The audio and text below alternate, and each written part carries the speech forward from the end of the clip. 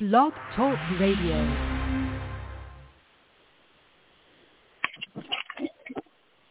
It's February 6th, 2022. Hello and welcome to Working for a Living radio show, where Realists for Change present opinions that matter. Tonight, we're joined by co-host Jeff Brown, and I'm your moderator, Leroy McKnight. Please remember, good leadership is never about power and control, but rather for the honor and the privilege of serving the members in the interest of the membership. Working for a Living is syndicated on Blog Talk Radio, iTunes, Stitcher, Listen Now, and Player FM. You may also follow us on Twitter. That means that all of those entities that I just said actually carry the radio show, and you can go there and look us up and listen to us on their platform as well. So let me bring on Jeff. Hi, Jeff. How are you doing? I'm okay, Leroy. How are you? Well, pretty good. I'm doing pretty good. Been an interesting week. You know, it's Black History Month, and early on in February we had quite a snowstorm. Did you get a snowstorm there, Jeff? Yes, I did. It was pretty bad around here. Yeah. We did have an event that happened. It started off as a joke on Facebook between the Woodhaven Police Department and the Allen Park Police Department. They challenged each other to a contest on a hill, a sledding contest here in Woodhaven, right off of I-75. And it grew to probably 12 other cities' police. And they had a big race. A lot of people were there. The news crews were there. All for charity. But it's something that I like to see, especially in these times. The police did a wonderful job. I guess they're trying to get the fire departments to do the same thing. But it was quite interesting. Well, good. Good. Yeah, so all cops aren't bad, as one of our former colleagues used to say, and that's why he's not a colleague anymore. Yeah. All cops it was good. Yeah. It's kind of sad that some people would think of that like that, but I'm glad they had a really nice thing come out of that. It's kind of spontaneous too, wasn't it? Huh? Yes, it was. Yeah. Last minute thing. That's cool. So. Yeah. I got a couple of things before we get into the email. I especially want to thank John Hartwell and Tim Ganton from the Operating Engineers Local 324 for joining us last week and explaining about their jobs, and especially explaining about their apprenticeship program. John did a very fine job of that. Brother Hartwell, thank you, and Brother Ganton, thank you. I want to announce that link where you can go and get information on their apprenticeship program. As they indicated last week, it's not open at the moment, but you can put your name in and be sort of in queue, and they expect that to be rolled out beginning the first week in June. They would be taking real applications. So that link is OE324.org, OE324.org. Up at the right-hand top in that menu bar that they have at the top on the right is the apprenticeship link. So I encourage anybody that's interested in operating heavy equipment to please consider that. It's the alternative 4-year degree, as my friends in the building trades would like to remind me all the time. You don't have to pay to go to college to get it. I talked to a young woman. She said, I want to go to college and learn how to operate heavy equipment. I says, well, that's really not necessary that you pay a college to do that. You can go just down the street from where she was working and, apply. And, if you get accepted, they pay you for the apprenticeship while you're learning. So, and then as they indicated last week. So, again, we thank them for being on, and we really appreciate them doing some cross-union solidarity with us here and with our own UAW, because while we're not elected any longer, but, we don't represent, but it's nice to have us talking to one another in the off chance that we again attain leadership positions. So we'll see. Again, it was this beginning of this past week was the beginning of Black History Month, and we had a big snowstorm. I got to tell you that the office here is in the middle of the ghetto, right? In the middle of the ghetto. Tough neighborhood. And people in a snowstorm all went out with a shovel. Black, white, brown, Asian, Hispanic, everybody. Chinese, Japanese, and no-knees. Out there shoveling snow. Being good to each other. And having a pretty good time at it. A lot of solidarity. It was a nice thing. So snowstorms sort of bring us all together in a unique way. Be nice to your neighbor, even the ones that don't live so close to you. That said, this week's featured person, our black leader that's being featured this week, unfortunately passed away last week. Joan Jackson Johnson, affectionately known as Triple J, was dedicated to the struggles of the poor and the vulnerable. Johnson, a clinical psychologist, was a principal owner of the East Lansing Center for the Family and was director of the Human Relations and Community Services Department for the City of Lansing since 2006. Over the years, I had the distinct pleasure of knowing Triple J. She was an amazing community leader for all who were disadvantaged. Again, unfortunately, she recently passed away, and this community will sorely miss her. Triple J was not only a woman leader, but she was also a black leader. And this week, Joan Jackson Johnson is our featured black leader of the week. Thank you, sister, for everything you did to everybody, for everybody that I sent to you. God bless you, and may you rest in peace. Thank you, everyone, for indulging my remembering a very good one as our black leader this week. Jeff, you want to take that first? We have 7, I think, this week, comments and email. You want to take that first one?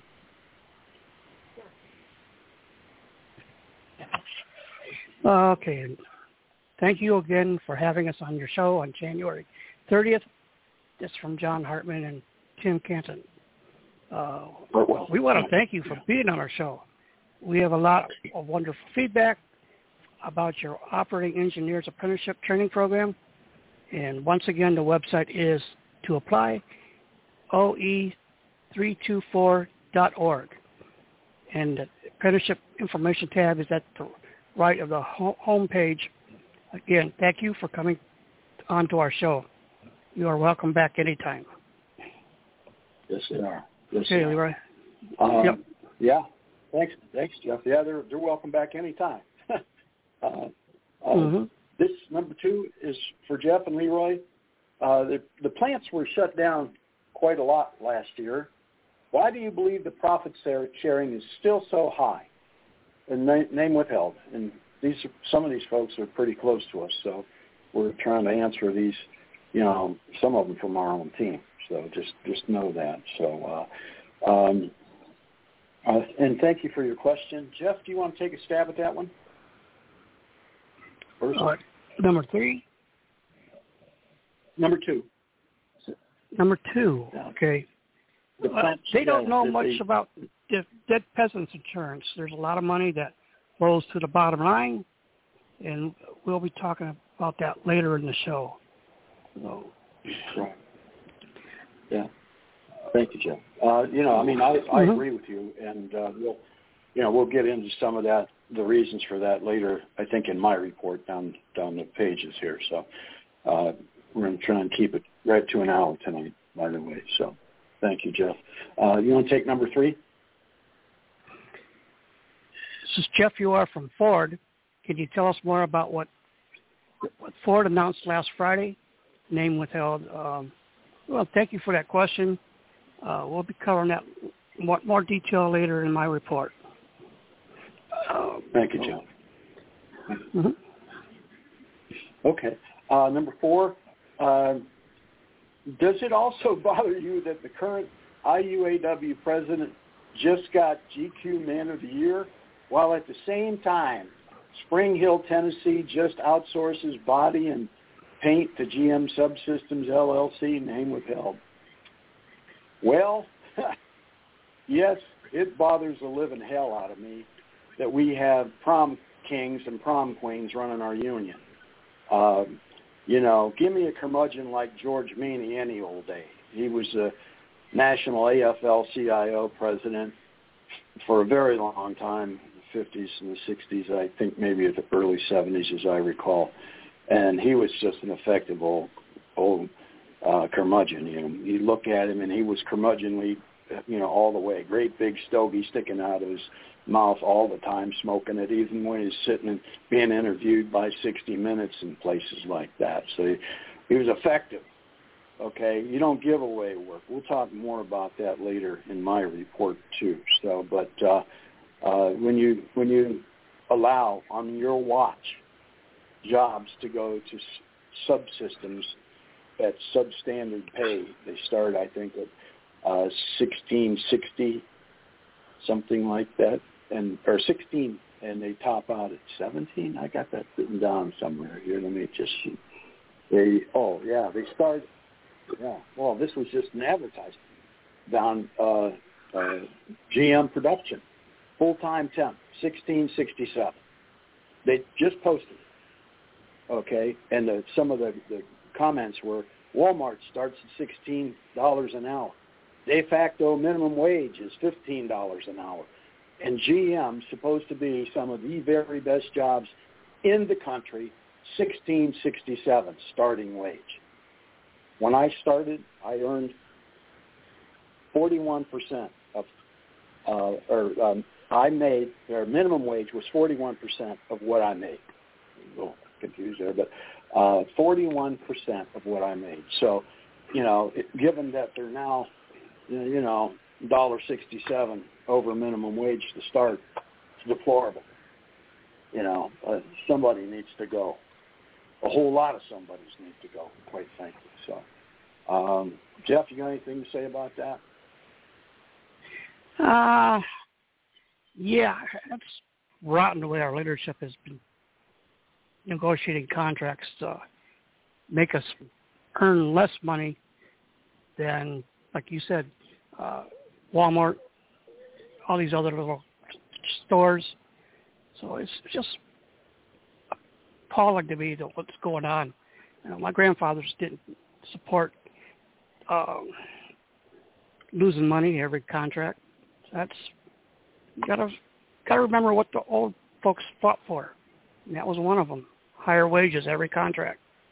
Now it's the total opposite. They'll be rolling over in their graves right now.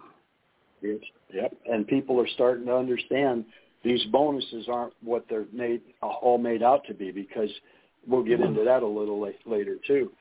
Fewer and fewer people are getting the bonuses, and they'd much rather have them folded into their base wage, and that's really the way it ought to be, because that way you get it.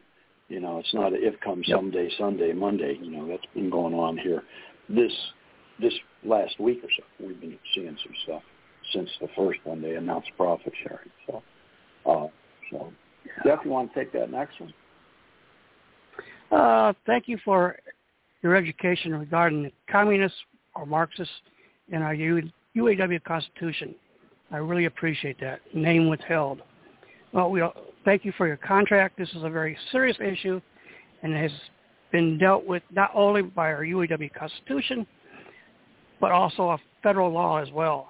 So these folks should be kicked out of the union, and that's about it, Leroy. That's the way I see it. Well, Jeff, let me ask you a question. We've dealt with this a couple of times. You know the answer. I know you know the answer. Yeah. But, if you have a brain fart, I'll pick you up there, buddy. What federal law covers that issue of fascism, Marxism, communism in a union? Starts with a 5. Starts with a 5. Yeah. I don't. You got me, Leroy. I don't remember it. Yeah, I have 504. 504. Yeah. I have those sometime remembering thing going on.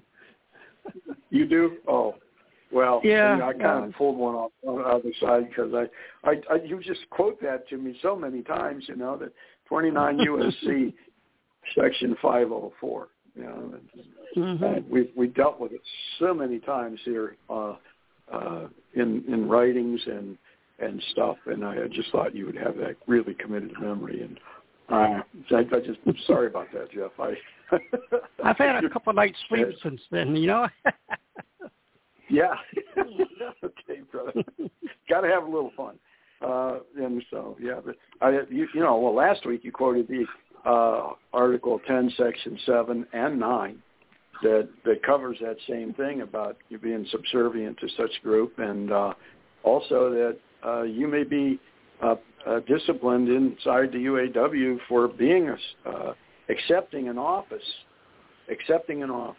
if you are so involved, and that discipline for that is up to and including expulsion from our union. So be real careful who you associate yourself with in these times. Okay, with, somebody said recently the extreme left has hijacked the Democratic Party, and, there's a lot to be said for that. And I suppose the extreme other side has done the same in that party as well. So we got to get back to the center, folks.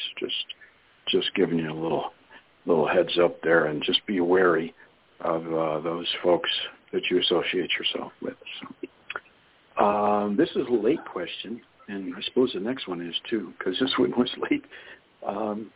Do you want to take it, Jeff, or I'll just go ahead. You have the last one. Yeah. Okay.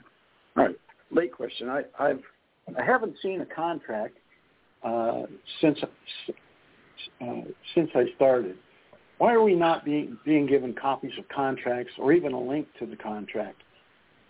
Name withheld, and it came in late, really, and, been in some discussion with this issue anyhow. But let me just let everybody know so that everyone knows what's going on with regard to contracts and their availability. There's federal statutory law, not case law, because that case law is in anything that's decided by a judge. This is statutory law. That's made in Congress and both House and the Senate and signed by the President at some point. Okay. This happens to be part of the Lander-McGriffin Act, and it's part of the Workers' Bill of Rights. Okay. Oh, yeah. No, it's in the one before the Workers' Bill of Rights. I'm sorry. It's just the section before. So it's not the Bill of Rights, but just before it. It's Title 29, United States Code, Section 414. And it essentially says it is the duty of the secretary or principal officer to forward a copy of the collective bargaining agreement with the company to every employee who requests such a copy. Over the years, we were delivered copies. With the advent of the Internet, a lot of this is online now. Okay, so they don't print hard copies so much anymore. But you still should be directed to where it's at in some sort of communication. Or even just that your committee person stop by and say hi and tell you as a sidewalk call, this is where it's at, or hand you a little slip of paper or something.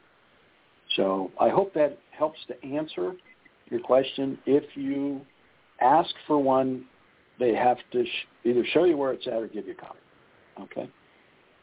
In the case of the General Motors agreement, there is a master agreement that most everybody's familiar with, and it's about 1.5 inches thick now, 1 3/8 thick, pretty thick. It's really exploded in the last years, and some of the old timers are, saying why, and they told me that, and I kind of look at it, I go, why as well. So there are a lot of new programs, so we'll give them that. But there's also supplemental contracts in the General Motors agreement. So you might want to ask for a copy of those. I think there's 5, and at least there used to be. So pension is one of them, folks. And if you have a copy of the white pages for the last 2 contracts, you might see where some really significant changes, at least in the 15 contract, where it was never brought out in the highlights either, by the way. So don't trust the highlights, that the pension plan was literally gutted and took away a lot of stuff and a lot of protections to the end that General Motors no longer has responsibility for the pension, and they put in the Pension Protection Act of 2006 into the agreement, and if your funding level falls below 80%, you get a 50% reduction in your pension, and if it falls below 50%, the funding level, you 60%, 80 and 50. If it falls, you might not have a pension left. So just know that the funding levels are very important. They started making sure that the annual statements from the pension showed that this is a very important number now, how much is in the pension plan. So you should be paying attention and what percentage of the funding level is. So you got to pay attention to that stuff. It used to be just a little paragraph on a piece of paper. Hey, this is what it is. It gets $63 billion or whatever, And now it's about 4 pages, 3 or 4 pages, depending what year you get it. And it's a lot. So that's the long and short of contracts and how you get them. Okay, ask, and if they don't give them to you, there's places. If you want to know, just give us a call and we'll direct you. The National Labor Relations Board would be a place to start regarding such things, if you think, because that's a violation. Jeff, you want to take the last one, or it's 7? I'm going to turn it over to you anyhow. Did you get it? Yeah, I got it. Yeah. Oh, okay. Yeah, I got it. Okay, so it starts off, I am curious about the thoughts of Jeff and Leroy. Do you think all of the new candidates for UAW president even know about the humanoids or currently exist and are being perfect to do most of the auto worker jobs? Name withheld. Well, they say it's progress, but it's not good. It's just we're just losing jobs left and right, either going to other countries or due to progress here is taking over, machines taking over our jobs. Either way, we don't like it, and we got to fight back somehow to save those jobs.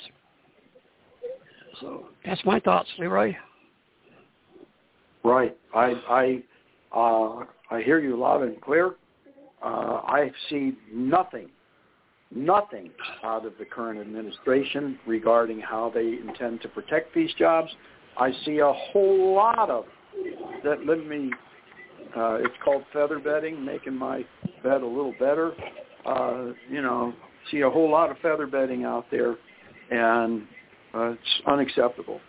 When you know these jobs are going away and you're not doing anything to help. And we're doing our part. Like last week we had on alternative jobs for our members' children and some of the members that are young enough that might want to switch careers, because much like everybody saying, hey, everybody get in a trucking job, right? Go be a trucker. Okay, go be a trucker. How long is that job going to last for? Because they're going to have autonomous trucking in 4 to 5 years. Is that a really good career choice for you? It depends on how they regulate it, I suppose. And nobody's doing any regulating. I've been screaming this from the highest hill on the highest flagpole for a couple of decades now. The book End of Work was written in, I think, 95 or 96. And it's poignant about what's going on and what we're about to see. This whole notion of this, I'll say it. There's a quantum computer that was announced December 20. It does, I think it's a minute and 58 seconds. Sometimes I said 8 seconds, but it might be a minute and 58 seconds. It can do, in less than 2 minutes, what it takes our fastest computer. Now, wrap your head around this. It takes our fastest computer 2.5 billion years to calculate, right? 2.5 billion years, and it does in a minute 58 seconds. That means the end of any encryption, because it can decrypt just about anything. So that the Milky Way galaxy is only 100 billion years across, light years across. So this means that you could go over and back in the Milky Way galaxy before you can calculate, and a little more, before you can calculate what this thing can do in less than 2 minutes. It's 100 feet cubed. It currently operates at 500 degrees Fahrenheit, but that's all going to change faster and faster, because now it can calculate so much faster. And it'll figure out what element eventually, or create an element on its own to make itself run cooler and smaller. And pretty soon you can stick that computer in the head of a humanoid, and that's why I've been saying for some time, we humans have been obsoleted effective December 2020. Pick a spot to land, folks, because it's not going to be pretty. All right, so let's move on with the definitions. And thank you, Jeff, for helping me out with those questions. I appreciate it. Jeff's been with me since the start. He's co-founder, working for a living, and, we've been through thick and thin here. So ups and downs, and we disagree and agree on a lot of stuff. So thanks, Jeff. Yeah, I want to make a comment about truckers. We've heard lately that they want to start hiring teenagers to drive trucks. There's a big program about that. It's been in the news lately. But I come from a large auto worker and trucker family. Truck driving is not easy. The easiest part of it is driving from place to place, but they don't make much money like they used to. They're making less money now than they did back in the 80s. And they're still getting 33 cents a mile. It's been that way for decades. You're not getting paid if you're driving an empty trailer. The only time they do get paid is if there's actually something in it. It could be a little box of nuts and bolts. As long as that's in the trailer, they can get paid for it. But if they don't have anything, they don't get paid. Gas prices have gone up quite a bit since the 80s, and it's not an easy job. Like I said, the easiest part is when you're on the road, but gas prices have gone up, insurance has gone up, repair bills have gone up, and some people can't take the, over-the-road jobs. It's hard on the families when you drive over the road. So that's just my rant on the truckers. They deserve all the credit they can get. Absolutely. Absolutely. Absolutely. You heard when we had Charles West on the show here a few weeks ago, the farmers were shooting their hogs in pits they dug because they couldn't get truckers to drive them, and the reason was, partly COVID, all of what you just said too, Jeff, and, as I got a few family members that have been driving, and when I was a kid, I drove cement truck and dump truck and a V-bottom gravel trailer. And I was 19 driving, back in the day, they didn't care, driving a tractor trailer with a V-bottom hauling gravel. But, I often say, you got to make, your valve stem's got to be making sine waves. And sine wave is just an undulation, just like if you looked at the top of the ocean or something that's got some waves in it or just rolling waves.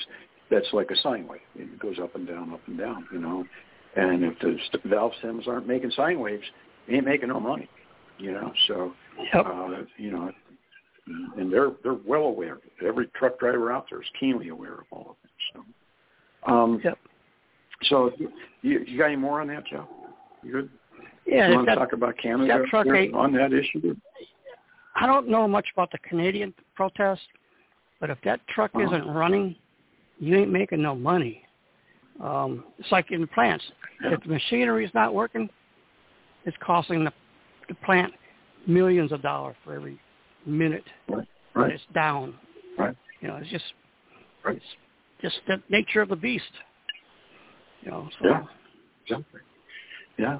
And, to add to the Charles West interview that we brought out, the notion that when the supply chain system breaks down, when your supply chain management isn't working for you, like they out there shooting hogs into pits, before they did that, some government elected official should have been, called or notified, or they should have been aware of what's going on in their community.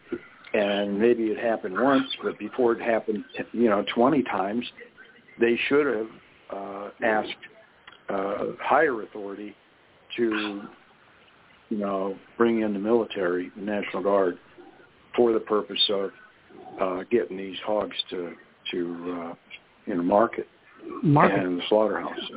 Yeah. So, and if they didn't do that, then that's a failure of your elected leadership, and they should be replaced. Okay, and you hear me say this from time to time, and I don't care if you put every community has its own ideology. Some are going to be more middle, some on the left, some to the right, and your community elects you based on who they are. And I don't care if it's the same ideology as the community on the next person, but the person that failed you needs to be replaced. Understand what I just said. Anybody who stood around watching hogs get slaughtered or tomatoes get plowed under or whatever was being done without asking, can we get this stuff to market and not create a hiccup for this consumer and, absolute loss for the producer, farmer person that lost money on this. If that person didn't serve you, they need to go. And if you happen to be in a very conservative area, so be it. Put another conservative in there. I don't care. But the people that fail you, change them. Get them out. They need to go. And maybe the next person will have enough gumption to go and say to the other Congress people or whoever they're, whatever level they're at, and say, we need to work together on this because it's hurting our country, rather than just stand stalwart on the wall and watch the damn thing burn down before you. Okay, so having said all of that, I'm in the middle, leaning left a little bit, but I'm in the middle. Okay, and I get that all of us, most all of us, work for a wage or did work for a wage and get a pension that's tied to the wage. Okay, and when we consider everybody that's tied to wages, that's what we need to consider in our country. Those that work for a living, right? They need to be protected. So, having said all of that, Jeff, you want to take the definition? We got a couple doozies here today. Yeah, we'll get going. This week's definition is opportunist, and that means a person or organization who exploits circumstances to gain immediate advantage rather to being guided by the consistent principles or plans. For example, the possible change to one member, one vote has been talked about for decades by a lot of people in our union, notwithstanding that one group is currently taking full credit for their successful one member, one vote drive. And we just have to say that group did not guarantee us the one member, one vote. It's been debated for decades. So you just want to put the sunshine where it belongs and not give that one group credit for doing it. So, right. Well, maybe make sure you give them the credit when it turns out to be what it's about to occur, because we've had a lot of discussion. Having 13 people up there that don't know each other, some that hate each other, some that got no experience whatsoever, trying to work together. Management can take so big advantage of that, let me tell you. I tell you, that's one member, one vote. You voted for it.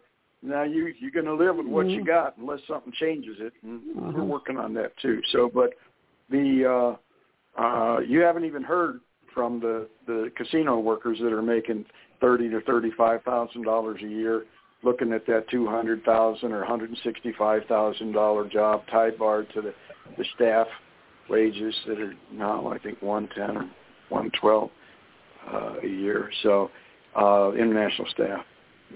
So it's rather interesting. We're going to, and everybody gets a chance to run, so you're going to have 40, 50 people out there running, I think, for every position, not just for president. Once it seems to be overloaded for president, they're all going to go, well, I'll settle for vice president, at 170 or 165, right? Yeah, it's going to be just an absolute shit show, folks. Yeah, I'll tell you. Sit around and watch for a while. See, they have no idea what's coming. Good Lord. And watch some of these groups that Jeff's been talking about try and slide in there and try and, make sure they get control of the money. And let me just say this. So I've been called just about everything. I'm not a Marxist. Somebody tried to hang that on me here the other day. It just about, exploded. I have been bandied about. They threw a bunch of trial balloons out there about me working with one of the other caucuses or me accepting treasurer for one of the other caucuses, and I'm not predisposed to working with that caucus. In fact, I do everything I can to avoid association with them. I'm cordial and collegial, but I have no desire to be directly or indirectly associated or affiliated with them. I want to make that perfectly loud and clear for everybody's edification. Thank you very much for indulging me. Jeff, you know what I'm talking about, right? Yes, I do. Yes, I do. Yeah. So this week's quote kind of continues. Oh, go ahead. Sorry. No, go ahead, Leroy. Did you have more, Jeff? Okay. No. So this week's quote continues the narrative of opportunism. And the quote is, beware the opportunist who manipulates the truth and takes advantage of opportunity, using it to reach their goals without regard to ethics or morals. Sadaka Boulos is that person. I know one group was out there and they said, hey, and we have to screenshot it, by the way, so it's something that's true. They said, hey, this list that we're building is just to inform you of what's going on. And then they started asking the same people on the list that they just got done saying it's only for information to you, asking them for money. And, of course, they got some. And then their little money program fell on its face because they were using people outside the UAW. And we know who those people were. And that got stopped. So, people I trained, by the way.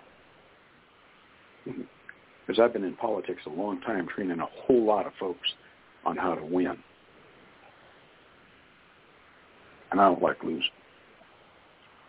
So there you go with the opportunist quote. So thanks for indulging us on those. Jeff, we kind of got your report here now. So if you want to just jump in there, I pulled the first part of my report up to the front where it needed to be, too, by the way, so you know. Yep. Okay. First, I want to say, as everybody knows, February is Black History Month. And we've been doing reports on Black History Month every year since we started the program here. There's a lot of good stories behind Black History Month that people don't know of. They don't teach it in school. So we take it as our job to try to educate the members or our listeners exactly what is right and what is wrong. I recently bought the book 1619, and I'll be starting reading that tomorrow. 1619 is supposed to be the year that the first slave was sold, brought over from Africa. And so that's the year behind 1619. It looks like a pretty good book. Ford is announcing that they are going to shut down some plants for a while. We have several here in Michigan that's going to be affected by it. The Dearborn truck plant, Louisville, Kentucky. And so it's not good for our membership. And then they also are claiming big profits. And we talked about it earlier. Big profits while all the plants have missed production days because of COVID and the chip shortages. There's a lot of people asking, how can you have that much profit share and you're down most of the year? So I think Leroy touched on that, or he will be. Then a little more. The state of Michigan is planning to be the first in the U.S. electric vehicle charging road, and we don't know much about it because it just came out. And as news, more information comes about it, we will report on it. I'm interested to see how that works when we get another big snowstorm like we did. 13, 12 inches. I want to see how that works, Leroy. If electric cars. Well, the comments were, can you get the potholes fixed first? yeah, you got to do that first. Yeah. They'll probably use some sort of different, and one of the county commissioners here in Ingham County that I helped to get elected is a road surface specialist, and he and I will sit down and talk. Maybe we'll have him on the show so he can, because I'm sure he keeps up on all of that. I know he'd love to be on our show, so we'll try and get him on and give you a little more update on that. And he's a very, very fine man, and I enjoyed working with him as he ascended to county commissioner seat. So on the Black History Month, Jeff, I'd like to expand on it just a little bit. I know this is your, I have the same affinity for Black History Month and Black History in general as you do. My office here is in the ghetto, so and I'm, accepted in the community right here. So it's getting everybody used to each other. It's called exposure. If you don't have anybody that you can relate to that's different than you, then you'll never relate to them. We had that discussion when we had PG on the show a couple of weeks ago. So, with Black History Month, I just want to make this one thing that really stuck out to me, that the month of February was chosen as to be dedicated to Black History Month because Frederick Douglass, a black leader extraordinaire, and Abraham Lincoln, a white president extraordinaire, are both born in the month of February. So they have their birthdays in the month of February. And that's why February was chosen. So I just think that's kind of interesting. I just, just wanted to throw that out there, just as a foundation for the rest of the month. By the way, we'll tell you now and tell you at the end of the show, next week's the Super Bowl.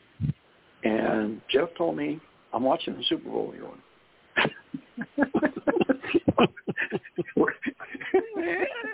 He did. Yeah, don't call me Leroy. That Super Bowl. Yeah, but I know him, and he wants to watch the Super Bowl. So, and I do too. So, not have a show next week, folks. So, that's so you know. Let me get in the profit sharing, okay? And there's a whole lot of stuff going on, and with revenue and the revenue stream that causes us not to have a lot of money at the bottom line for us. And one of them is Dead Peasants Insurance. Some of you know what that is because you've listened to the show for, the 6 years we've been on here, 6.5. This is our seventh season. But we celebrate the anniversary in 1st of April. But Dead Peasants Insurance, otherwise known as corporate life insurance, is a vehicle that is used by management to take money out of the revenue stream. That means take it away from the bottom line profits, okay? And then the stakeholders don't get that money, and the stakeholders are first us employees and retirees, then the stock and bond holders, the communities in which they exist, all the little programs for this and that, and then for the nonprofits. And, of course, for the government, because they get a tax bite out of that apple. But it doesn't hit the bottom line. It gets diverted to purchase insurance on retirees who, when they expire, gets paid tax-free into the executive suite pension funds, okay? And, oops, no, not to call them, but we'll call them back. And it gets paid tax-free as a life insurance benefit into the executive suite pension plans. Now, in 2006, they made it so that they have to have the express permission of every retiree in order to do that. Okay? And then if none of us give it, then our union leadership must have given it. It's not contractual, and it's not in the Constitution, and yet it still happens, right? And you wonder why they take money out of our mouth and put it in theirs. Right? So, somebody wanted to check and see who it was. If it, somebody leaving me a message this time tonight, I better at least take a look. Oh, dang. Hello. So they have to have the express permission of every retiree, and if they don't give it, then somebody else gave it to you on their that claims they represent you, and they claim they didn't until this became an issue in 2006. Now they claim they do.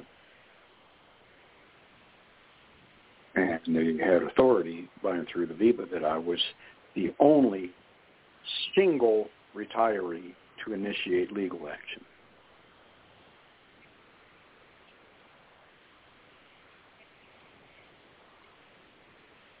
With one exception, who copied everything we did, put it into the court. Pablo Lopez did that and was murdered, gangland style, in his sleep at home in 2013, 12 or 13. So those get a little bit sticky out here, gang. So welcome to the club. And so as they now represent us, claim to, some authority has been given to allow that to occur. And the reason, there's one other reason, that's stock buybacks. And we'll give you a little background on those. There was a thing, well, the stock buybacks were frowned upon for a lot of reasons. They did them in the Depression. They'd be running up to 1929.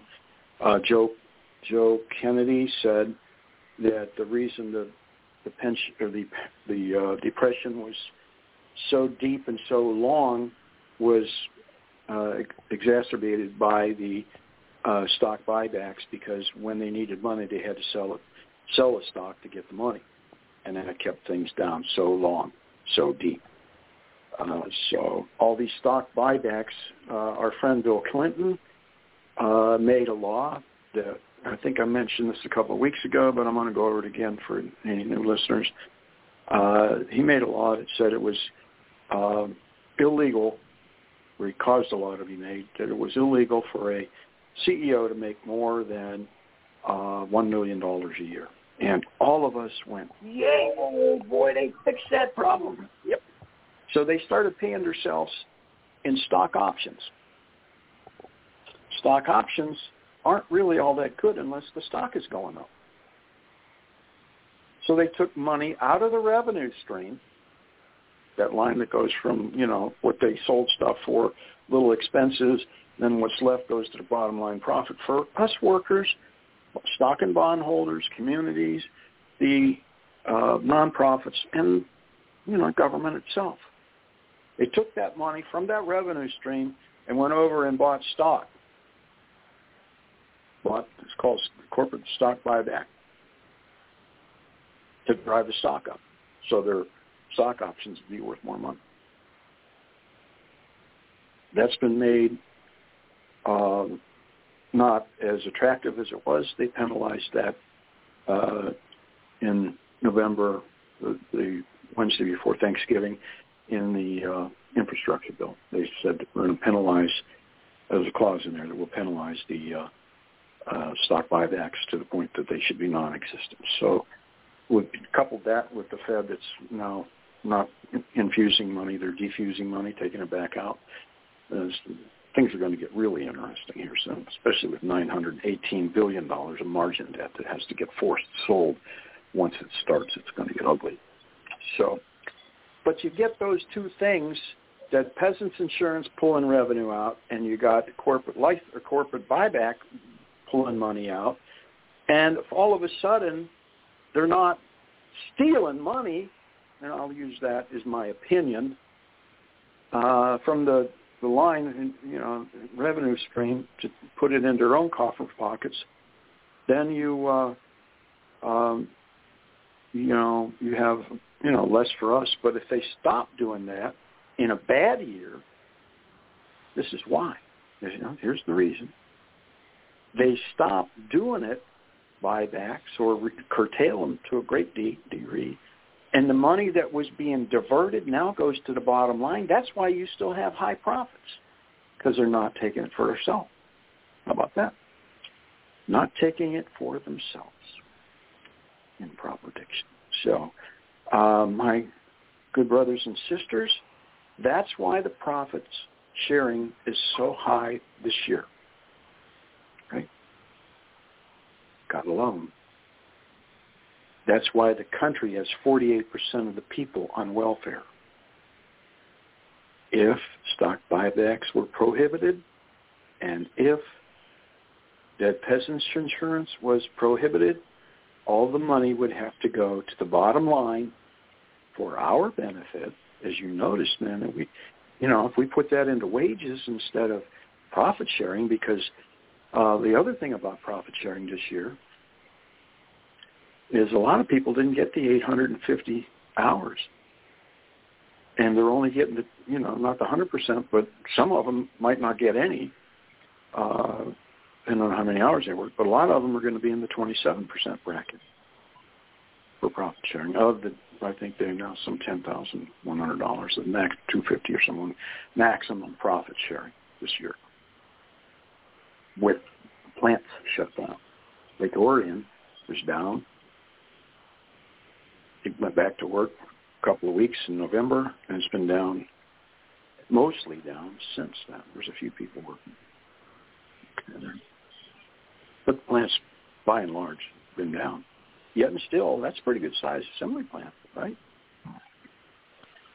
But they're making lots of profit, passing it out to fewer and fewer people, too. But notice that.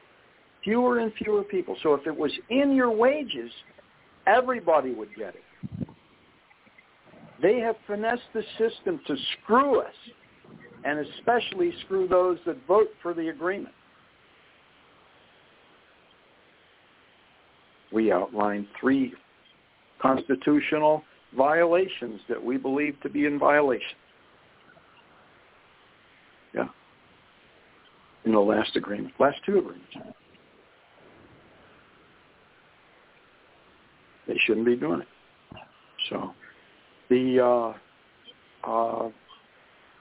plants being down still have high profits. There's only one thing to answer for that. That's that they did not take money from the revenue stream for stock buybacks or a reduced amount and or dead peasants insurance, otherwise called corporate life insurance. So, and us retirees don't get any of that money. That's a separate. We have our pension, our own life insurance, but their life insurance on us is entirely different. And when Congress finally wakes up and stops both of those, and that money starts flowing to the bottom line. I mean, even Jim Cramer on Friday night, he said, these corporations are swimming in money. They got so much money, they don't know what to do with it. Yeah, we're going to have to move some more stock buybacks. But he doesn't realize they penalized them. So they're going to have to send it down to the bottom line. Bottom line, maybe we'll get a bite out of that apple. A little bit. Maybe. More than 5 more. That peasants insurance. Who knows? Did I sound like Kramer, Jeff? Yeah, a little bit. A little bit. Do a good job. That's my best imitation. When they fire Kramer, you can do his job. Yeah, no, I don't want his job. I'll sit on the sideline and laugh. That's what I want to do. He's about 30% effective. Entertainment. and they'll tell you. Yep. This is entertainment. You yourself are responsible for your own financial position. Yeah, I interned at a wirehouse brokerage firm in 1987. You ought to have heard the excuses. That was the most well-used one. You're responsible in the end for your own financial well-being. With two of the three engines shut down that drove the market up from 64.70 all the way to 36,899, 900 if you will, in 12 years. 13. It's going to be 13 in March 6th, so 13 years. It went up 569%. Never before done. Catastrophic crash. I don't know. The geometric curves. We'll see. So we're rambling a little bit, but and I digress because things are about to get real for everyone. And that's why I'm giving you last warning. If you're in any position that has credit and tied to it, or equity tied to it, you need to reconsider.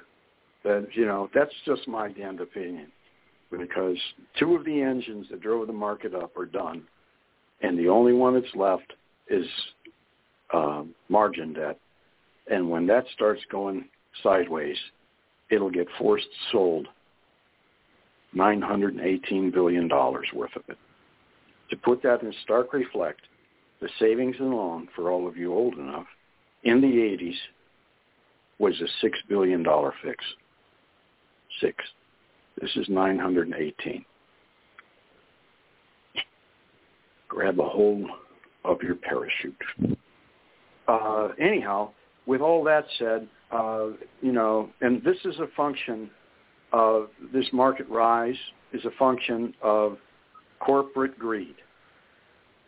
As they drove it up, we had a pandemic and we had shutdowns, and the Fed infused $8.8 trillion.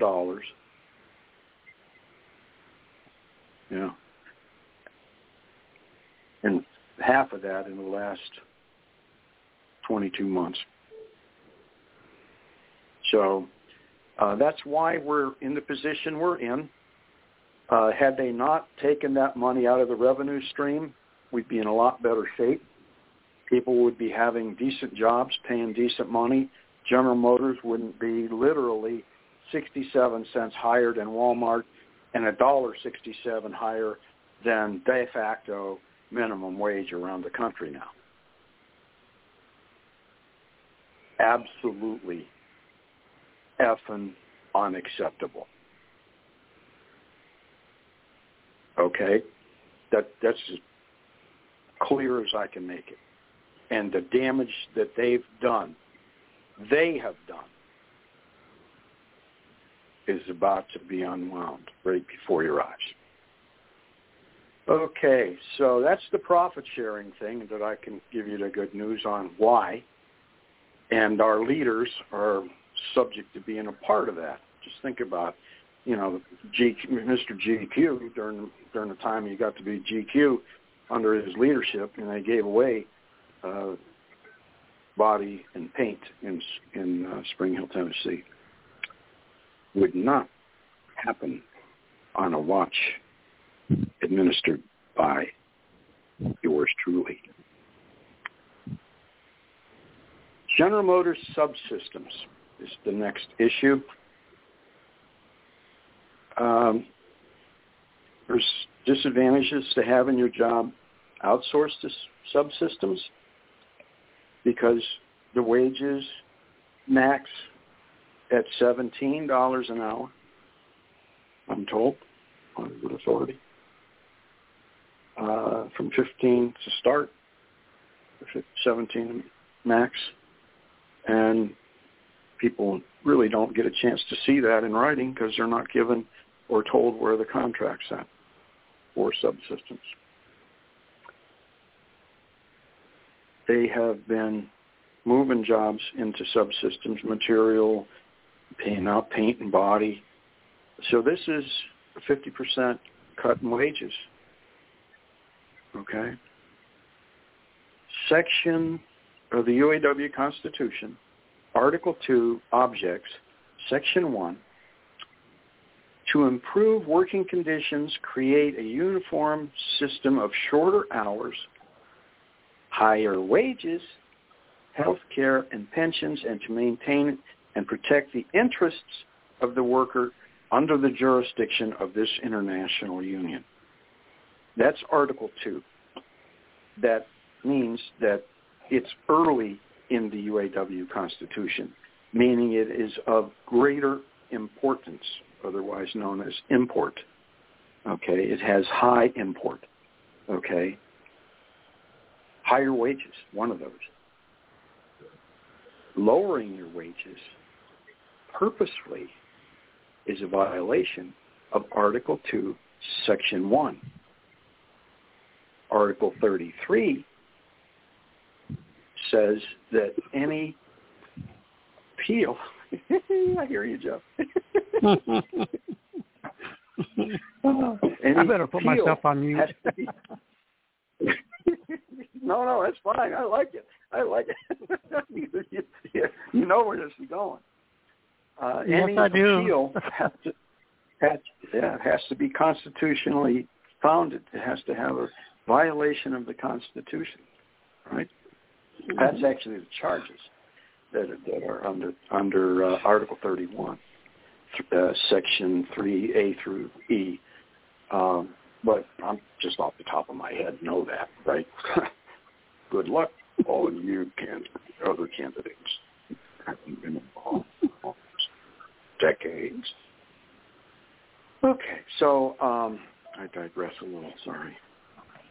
So those of you that have been transferred into lesser wage jobs or created a lesser wage job for a job that's been done by regular, traditional wages, that would be a violation. Article 31 says you can do that.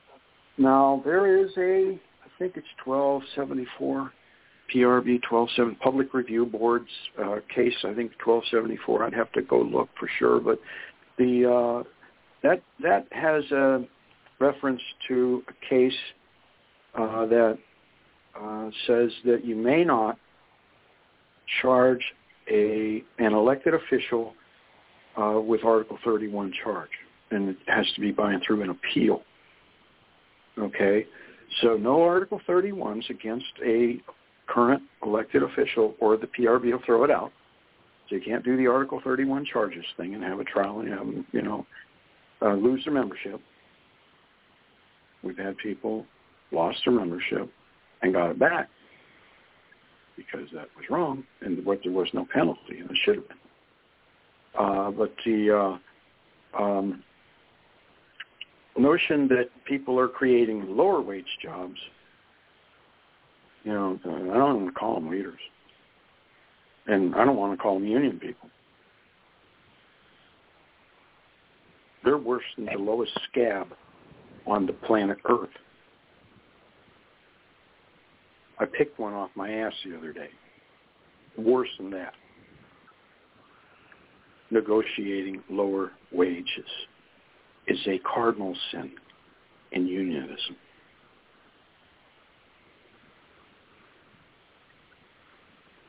Remember that, everybody. GM subsystems should have never occurred. Ever. Not only are they taking lower wages, they're kind of kept in the dark about their contract. They have new information in order to get that now. Some of the folks that are listening out there, thank you for listening. We appreciate it. They have, once in that hole called subsystems off on the side, they have no national transfer opportunities as a subsystem worker. So, the whole notion that you have corporate seniority and you get laid off at Lordstown and you get a chance to go to Spring Hill or Bowling Green or Bedford or Wentzville or Lansing, Michigan or Toledo Transmission. with your full seniority. Thank you very much, Leroy McKnight. And that doesn't occur for the people in subsystems. And that needs to change. Okay? And the people that put it there need to be removed. From the committee person on the bargaining committee, to the shop committee person on the bargaining committee, to the chairperson of the bargaining committee, to the recording secretary, adjunct to the bargaining committee, to the regional director, to the staff members who anointed this, any of them. If you didn't, you don't have nothing to worry about. But if you did, that's unacceptable. Regional directors, I think I mentioned them. Vice presidents, treasurer of the International, and president of the International. All contracts have to be approved by the International. If they're approving lower wage situations, such as GM Subsystems, they all got to go. And they just did it in Spring Hill, Tennessee, as a new entity, subject to constitutional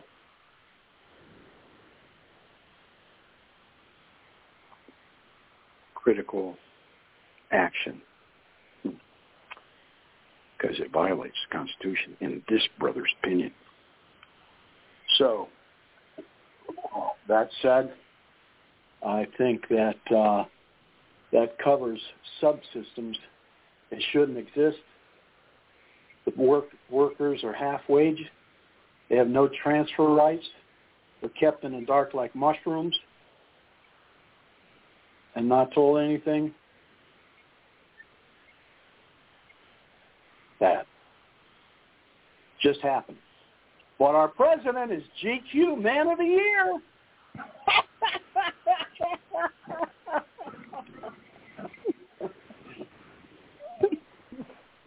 God help us.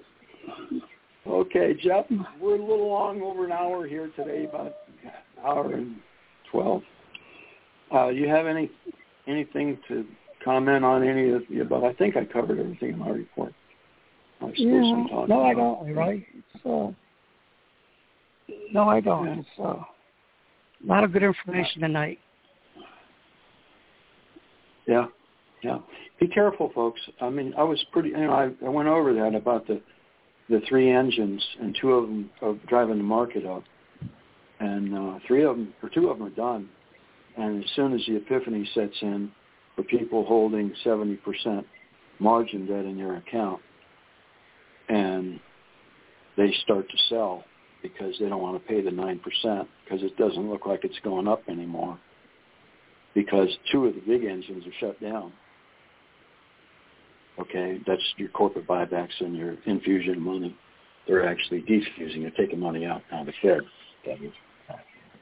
When that epiphany hits them, or some geopolitical event happens, this is going to go down. And once the forced selling, once their account gets to 18%, remember, I worked at a warehouse brokerage firm.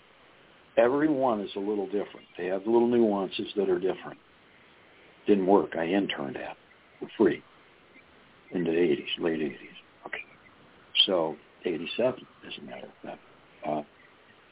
So the notion that the account has to have 30% equity. At 22%, they get a margin call. And it goes up 3-to-1, and it comes down 3-to-1. In other words, if the market rises $1, they go up $3. If the market falls $1, they go down $3. Because that's that 70-30 advantage there. It's not quite exactly 3-to-1, but it's enough. Okay. A little more, actually. But when it gets to 22, they get a margin call, roughly. And they have a few days, and it depends on the brokerage firm, no more than 5, to bring their account back to 30%. That's the minimum when you start. But If they can't in the 5 days, they force sell them automatic. And if their account goes below 18%, it's an automatic forced sale. The last time we saw significant forced sales was October 19 or 20 of 1987, where we had forced selling and a bid wanted situation. No buyers, no bids. So it just fell right before your eyes instantly. Current circuit breakers are at 7%, 15-minute interruption, 13%, 15-minute interruption, 20%, halt for the day.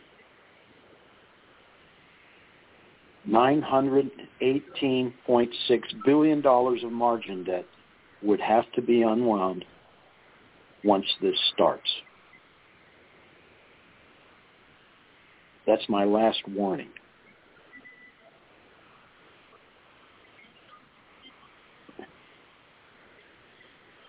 Jeff, you got any closing remarks? No, I don't, Leroy. A lot of information tonight. A lot of information. A lot of good information. Lots going on, Jeff. Yep. Thank you. Yes, there Lots is. going on, though. And I tell a lot of people this personally, nose to nose, and it's my opinion. Okay, that's all it is, my opinion. On this radio show, it's my opinion, and when I speak to you regarding such matters, it's my opinion. And it's been proven to be wrong sometimes. But I'm just going to guess you that this one ain't so wrong with the two of the three big engines shut down, flame out, one of them going in reverse. Okay, so enough said. Global listeners, we want to say thanks to you. Canadian, Mexico listeners, thanks to you. We really appreciate you there. We note that the Mexicans chose independent union to represent them in Mexico beside the UAW. We do not like that. We would like to think that they would have chosen the UAW, but with what's going on, they made a different decision, and I'm sad about that. I think Jeff is too, I imagine. Mm-hmm. Yep. Right? Yeah, okay. So to all our U.S. union and non-union listeners, thank you. To all of our UAW listeners, a special thank you to all of you. If you found this show valuable, or if you found any value in us, please tell just one more person about us. One. Just go over and tag your pal and say, hey, this was pretty cool. You know, listen to a couple of shows and a lot of stuff going on. We were kind of quiet last year, a lot of back and forth, you know, the election wind down, and then we had one member, one vote. We did a video on it that kind of told it like it was, and what you're about to see is going to be that. So we have a documented position where we were on it. So you'll see. You can check that out. It's still on our page. So in the next coming week, we wish you every success. Have fun and stay safe. God bless each and every one of you, and God bless the United States of America. Good night, listeners, and good night, Jeff. Thanks for hanging out here so long with me. Good night. I really appreciate it. Good night, everybody. Good night.